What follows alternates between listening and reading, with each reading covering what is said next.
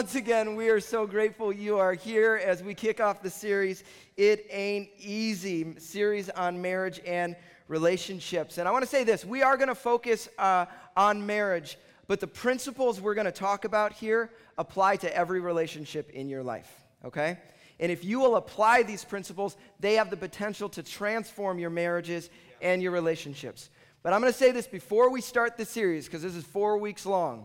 This is going to be a hard one for me to preach, okay? Here's why. Because when you normally listen to someone talk, you assume they're the expert in this thing, right? And I step up on a weekly basis and I preach about stuff. How many know not everything I get to preach out here am I knocking out of the park perfectly, okay? I'm doing the best I can, and I am a work in progress. My wife will be the first one to say, like, hey, he's still a work in progress.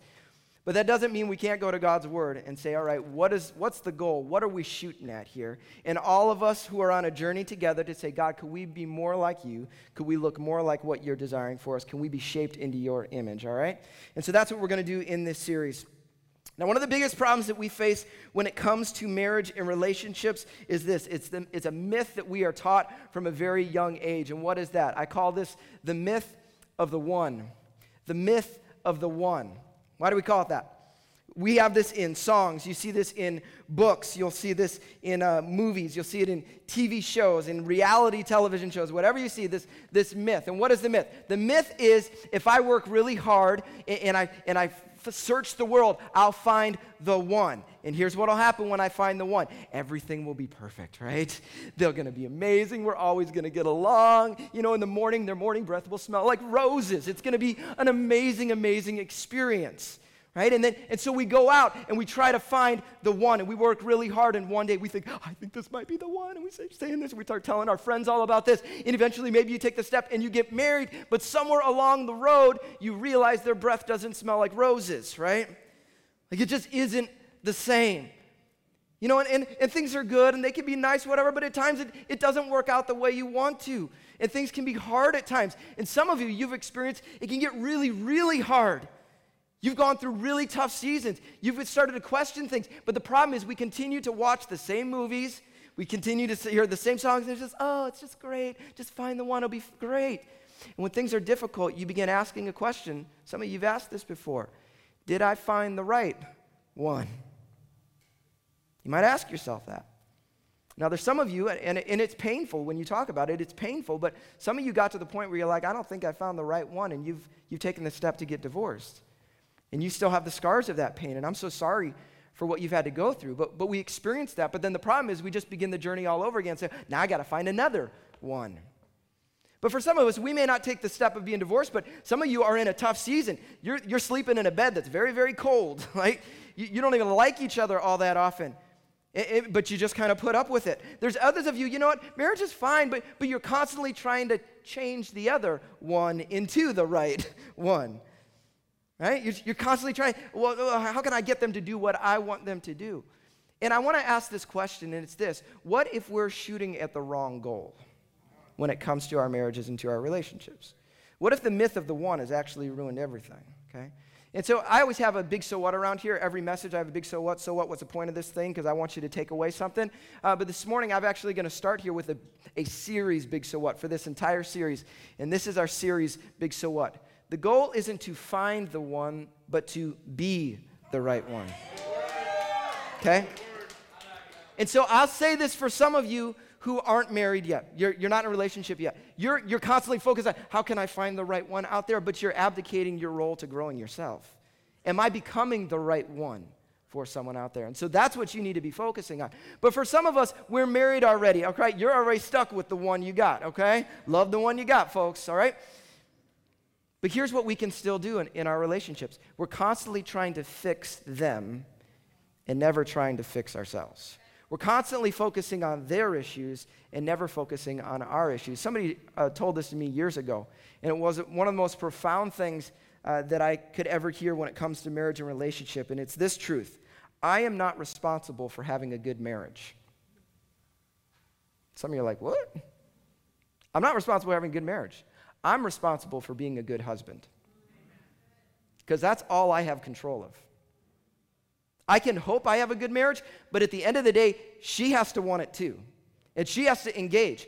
But my responsibility so often, because in relationships, rather than fixing the marriage, we're trying to fix them, but you don't have control of that. What do you have control of? You. How can I? And so that's the focus of this series. We're going to focus. Some of you are here only because you're like, I got to get my husband so they can get fixed. I got to have my wife here so she can get fixed, right? And that had a weird play on words, so I'm sorry for that.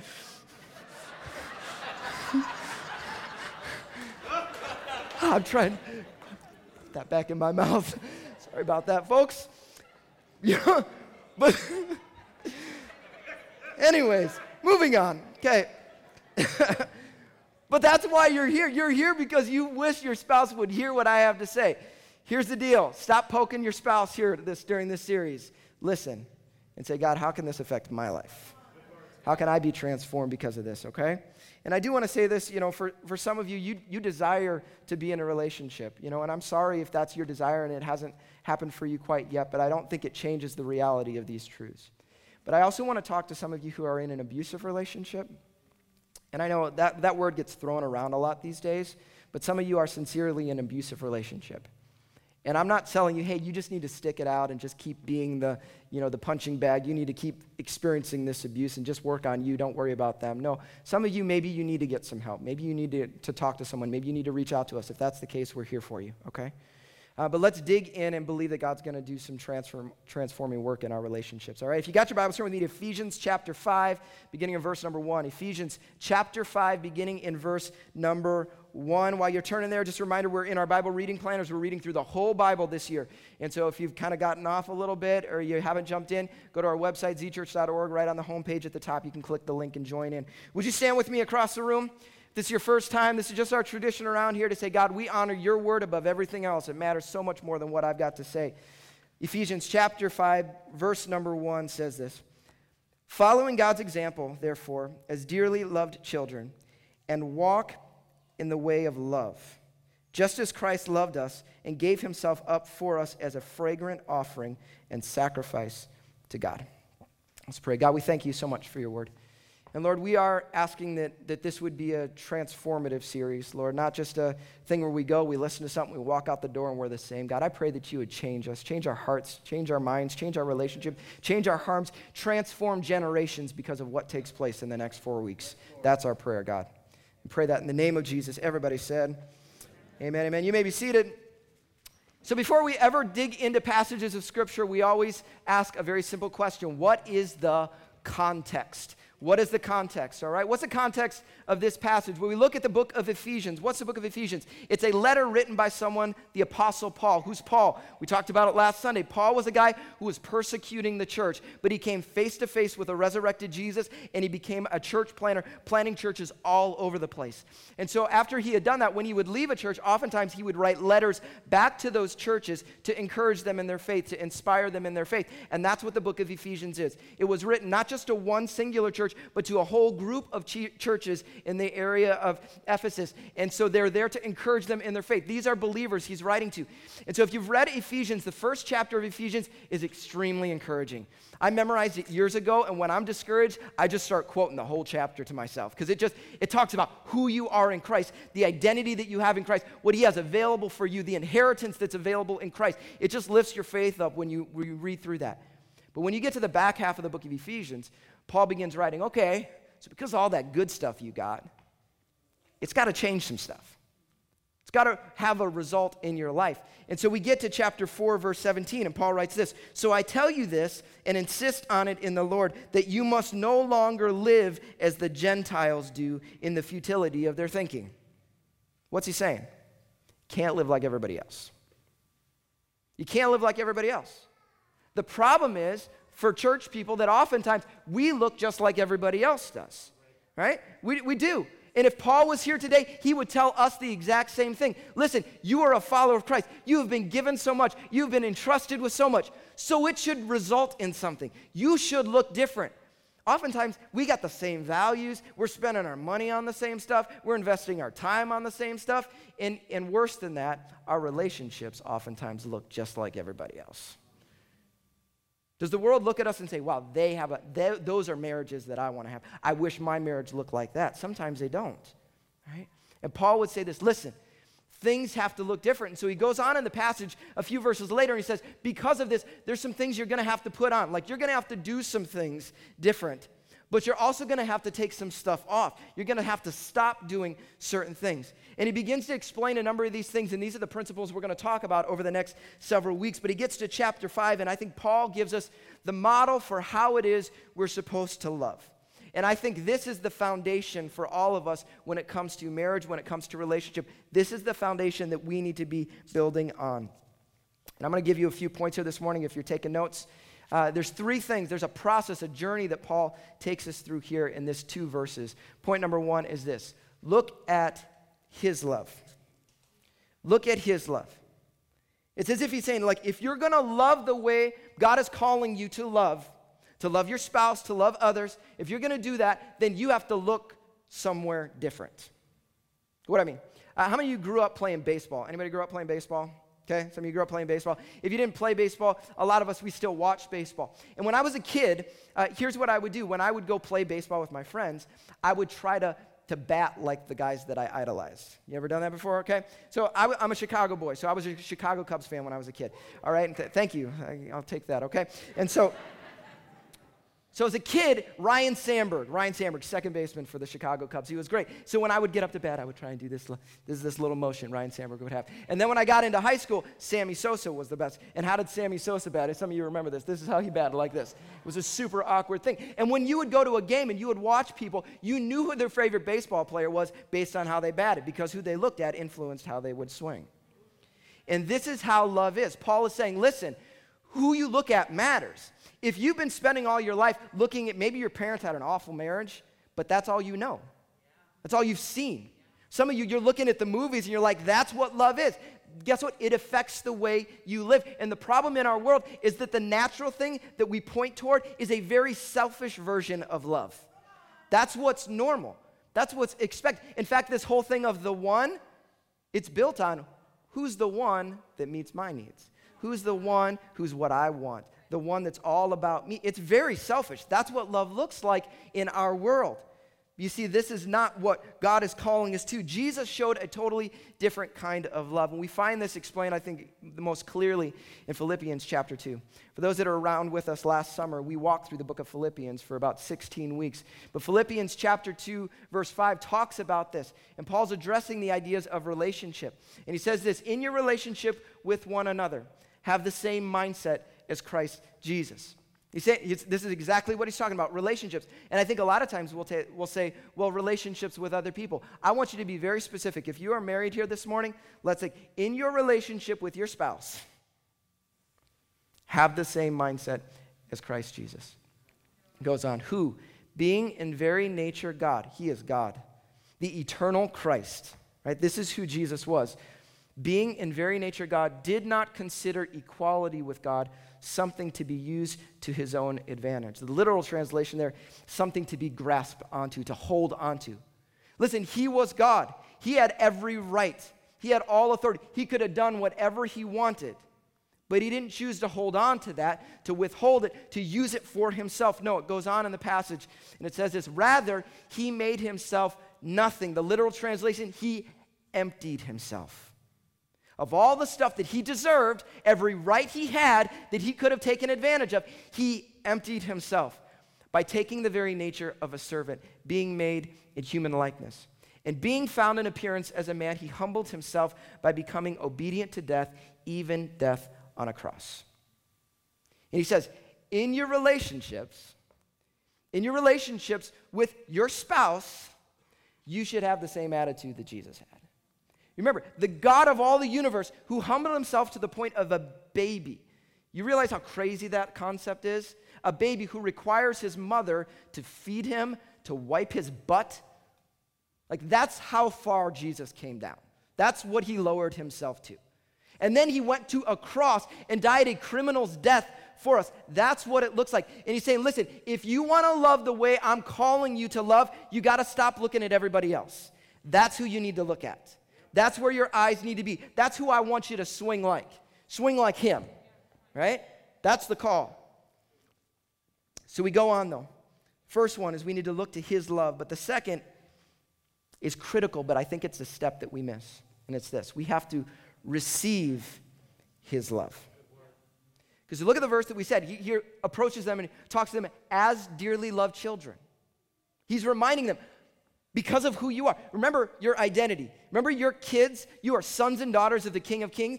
That's who you are. Remember that. And then remember what Christ has done for you. You've got to remember that. You have to take that on for yourself. This has to be something you receive. Why do I say that? Why does this matter? Because without it, you will look for your spouse to give you what only God can give you. I think this is the problem that most of us married people, we have at times, is that oftentimes we can be life suckers. We are. We're life suckers. We're walking around trying to suck the life out of our spouse. We're looking for our spouse to be everything for us, to fill us up. They're the ones that are going to meet our needs. And here's the problem. When your spouse doesn't meet the needs that you want or the way that you want things, guess what happens? You get frustrated. But it's worse than that, because they're probably trying to suck the life out of you at the same time. And now you got two people sucking the life out of each other and frustrated. And maybe this isn't your life all the time, but I would guess you've experienced seasons just like this before. You know, I think about it, there's times with me, I got a rough day. I've had a rough day, I've had a hard day, and I'm driving home and I'm frustrated. And rather than receiving God's love in any way, I'm driving home just mulling over the things I'm frustrated. And I don't say it out loud, and I probably don't even think it specifically, but I'm sure there's part of me that just hopes I'm going to come home and Amber's just going to fill me up and it's going to be amazing. The problem is on those days, oftentimes Amber's had the same kind of day I've had. And when I walk in the door, she's just as dry as I am. And then what do? We try to suck the life out of one another. And it results, rather than joy and pain, rather than being grounded in the love God has given us, we're looking to one another to try and fill ourselves up. And that's not what we were created for.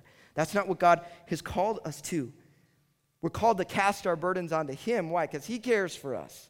Like he wants to be the source. He's looking for us to be that one. And this is why our identity in Christ matters so much. Because what would happen if you woke up in the morning? Or let's take the instance I just said. If I'm driving home, and while I'm driving home and I've had a rough day, what if I reminded myself of who my God is? What if I reminded myself of my identity in Christ? What if I reminded myself and began to praise him for who he is and got filled, allowed his love to wash over me, and then I walked in the door? Guess how different that experience would be? It would be totally different. See, that's what we're called to. When we don't receive God's love, when we bypass that, then we're operating on totally empty. And that is not a recipe for success when it comes to relationships. So we've got, look at his love. We receive his love, and finally, because of that, then we can give his love. When you are full, you have something to give. When you're running on empty, then you're just looking to suck the life out of everybody else. And if we're going to follow God's example, that's what it said. Follow his example. Do it the way he did. Well, you can't just do it. You're not good enough to muster it up on your own. You need to have a source filling you along the way. And so I want to give you a little illustration here for this. When I was thinking about this, I think that a lot of times our marriages and our relationships can be like this. Two dry sponges. Two dry sponges. We're empty. If we haven't gone to God, if we've not filled ourselves with God's presence, if we haven't allowed that to wash over us, we're just a couple of dry sponges. And we do our best to try and be nice, all those kind of things, but at times, how do you know this happens? Hear that? And we just kind of nick each other a little bit, right? And maybe this is what your home feels like these days. There's not a lot of gentleness. There's not a lot of kindness. There's not a lot of love. There's seasons where it's just a little. And this is what happens. We got two dry sponges trying to get, some life through another dry sponge. But what would happen if just one of the two would actually go to God? What if one of the two would say, God, I want to see you, I want to know you, I want to experience your love, and when I start in the morning, I come to you and look for you to fill me up, and I would be filled. What would happen? Suddenly now you've got a little softer sponge. And is everything perfect? Look, they're both not soft. One of them's still hard, but something happens when one of them is soft, because suddenly this interaction isn't as rough as it was, because they're not both sucking the life out of each other. You know what actually happens? Because this one is filled, it doesn't dry out this one. It actually causes this one to get a little softer. And I think that's what's called. A lot of times in marriage, it takes somebody to take the first step. It takes somebody to be the first one to say, you know what? I'm not going to wait for them. I'm going to be the first one to take the step. But the biblical view of marriage is this: two people that would go to God consistently and not looking for the other to try and solve all their problems and fix all the things, but to say, God, would you fill me? I want to be overwhelmed by your love. And here's what happens when that happens. You've got two soft sponges, and there is gentleness. There is light. You hear that? Nothing.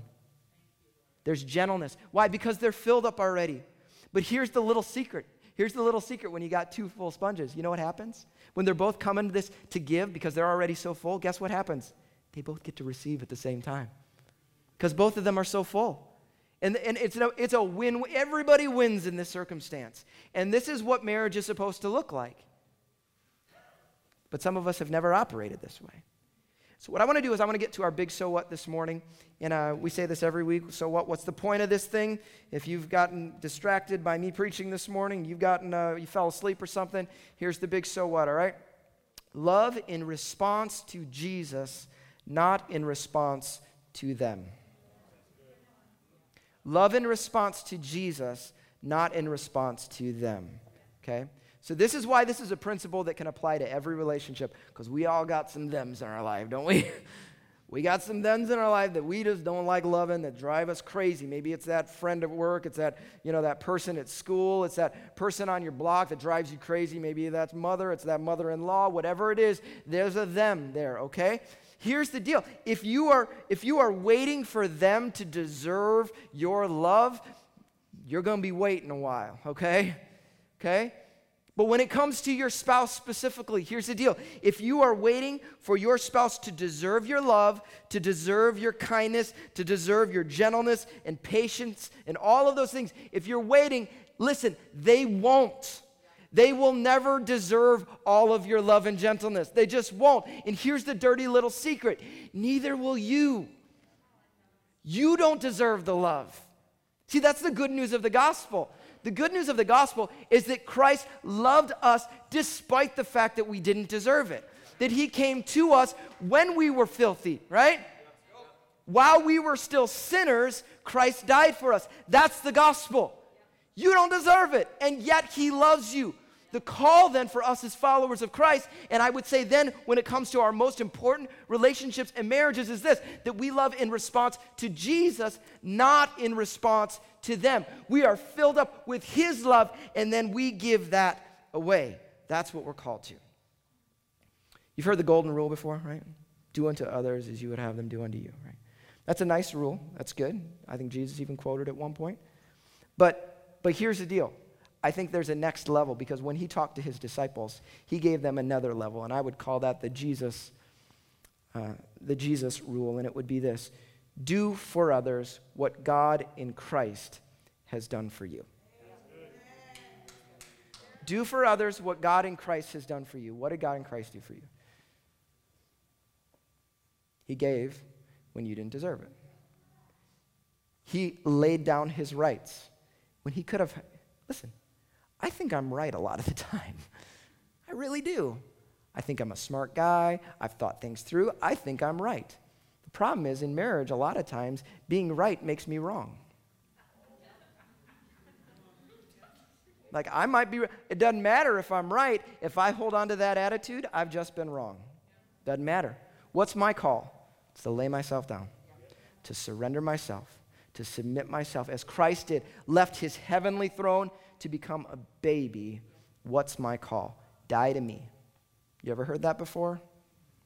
That's what we're called to as a follower of Christ. To die to ourselves, to lay down our rights. That's what we're called to.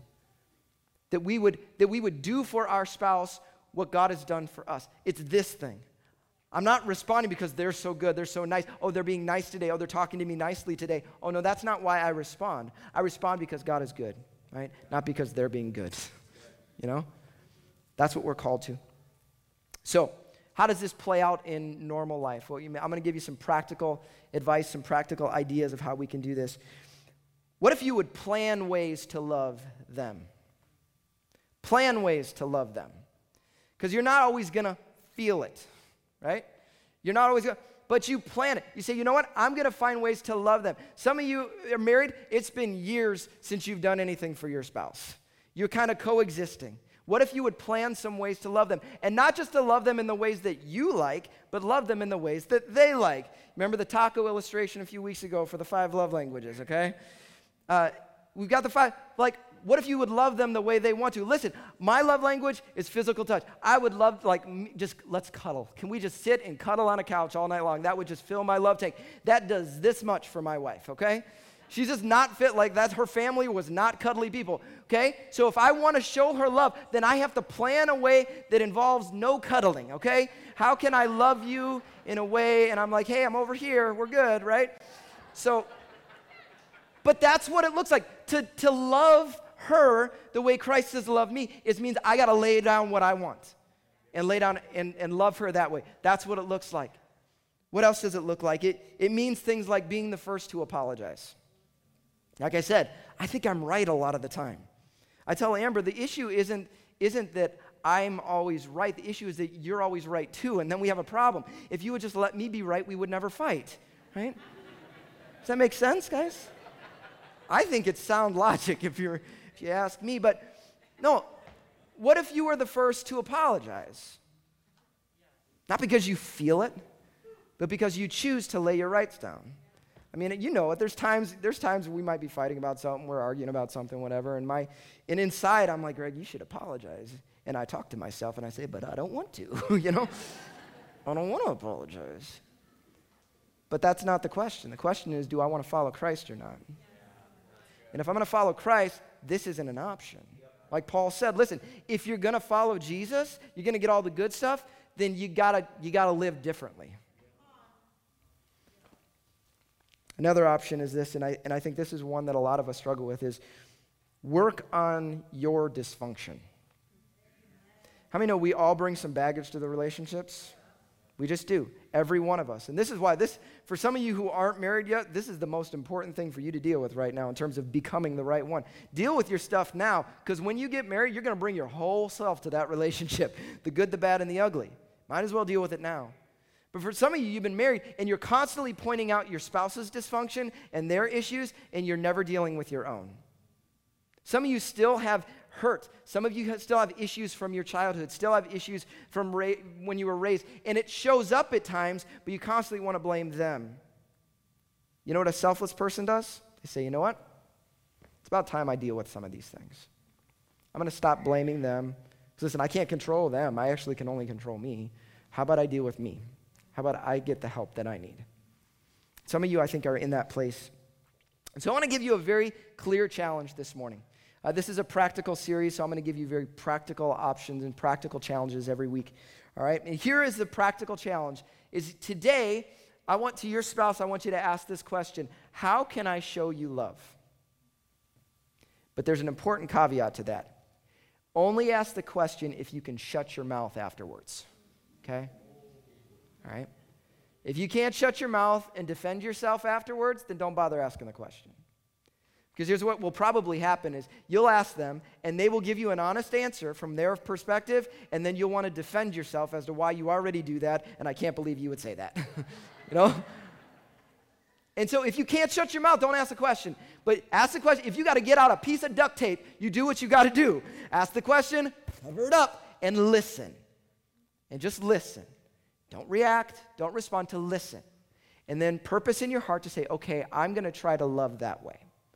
I'm going to lay down my rights. I'm going to lay down what I think's right, how I think what they should have told me. I'm going to lay those things down, and instead I'm going to choose to love this way, okay? That's the challenge, a very specific challenge for everyone in the room this morning, okay? But here's what I would say. Just imagine for a second. I don't care how good your relationships are. Some of you, like I said, some of you have great relationships. You've had good relationships. Right now you have it. But there are still seasons where it's rough. There's others of you, I know because some of you tell me this, it's been years in the making. And you are in a tough season right now. You get into a bed and neither of you even want to talk to one another. But that's just where you're at. Here's what I genuinely believe. I genuinely believe that if we would submit ourselves to Christ, say, God, we'll do things your way, God will begin a journey. A journey. Hear this. There is no quick fix in relationships. You don't get to snap your finger and all the trauma you've imposed in a relationship just gets to go away. It just doesn't happen. God, by his miraculous power, on occasion will do that, but most of the time in relationships, there's some residual effect that has to take place. But here's the calling. What if today you would choose to say, God, I'm going to go to you and try to live out of the fullness of you. I'm not going to love my spouse based on how they have treated me. No, I'm going to love them based on how you have treated me. And I'm going to give out of that. Here's what I believe. If you will do that, I believe God will begin to soften your heart. I believe your spouse's heart. And if you both commit to this, seriously, 1 month from today at the end of this series, I believe you could have a totally different marriage than you do today. But it's not going to happen because you just heard a nice message and you're like, oh, those nice little sponges, that's cute. It's not going to happen. You've got to go do the work. You've got to go do the work every day. Being married is a good, it kind of reflects what it is to follow Christ. Remember I said, what did Jesus say? You got to die to yourself daily. Why? Because every day you're going to wake up in the morning and want to climb back on the throne of your life and make it all about you. We all want to do that. I want to make it about me because I like me and I think I'm important and everybody should serve me. So every day you have to get off the throne and say, God, I put you first. And in the same way, every day you're going to have to do the same thing in your marriage. Because when you wake up in the morning, I want to wake up and I want my wife to serve me. I want her to do all the stuff for me. No, I got to get off the throne of my own life and say, no, I exist to serve her. I exist to lay my life down for her. That's the hard work of marriage. But as we do that, I think God will begin to transform some things.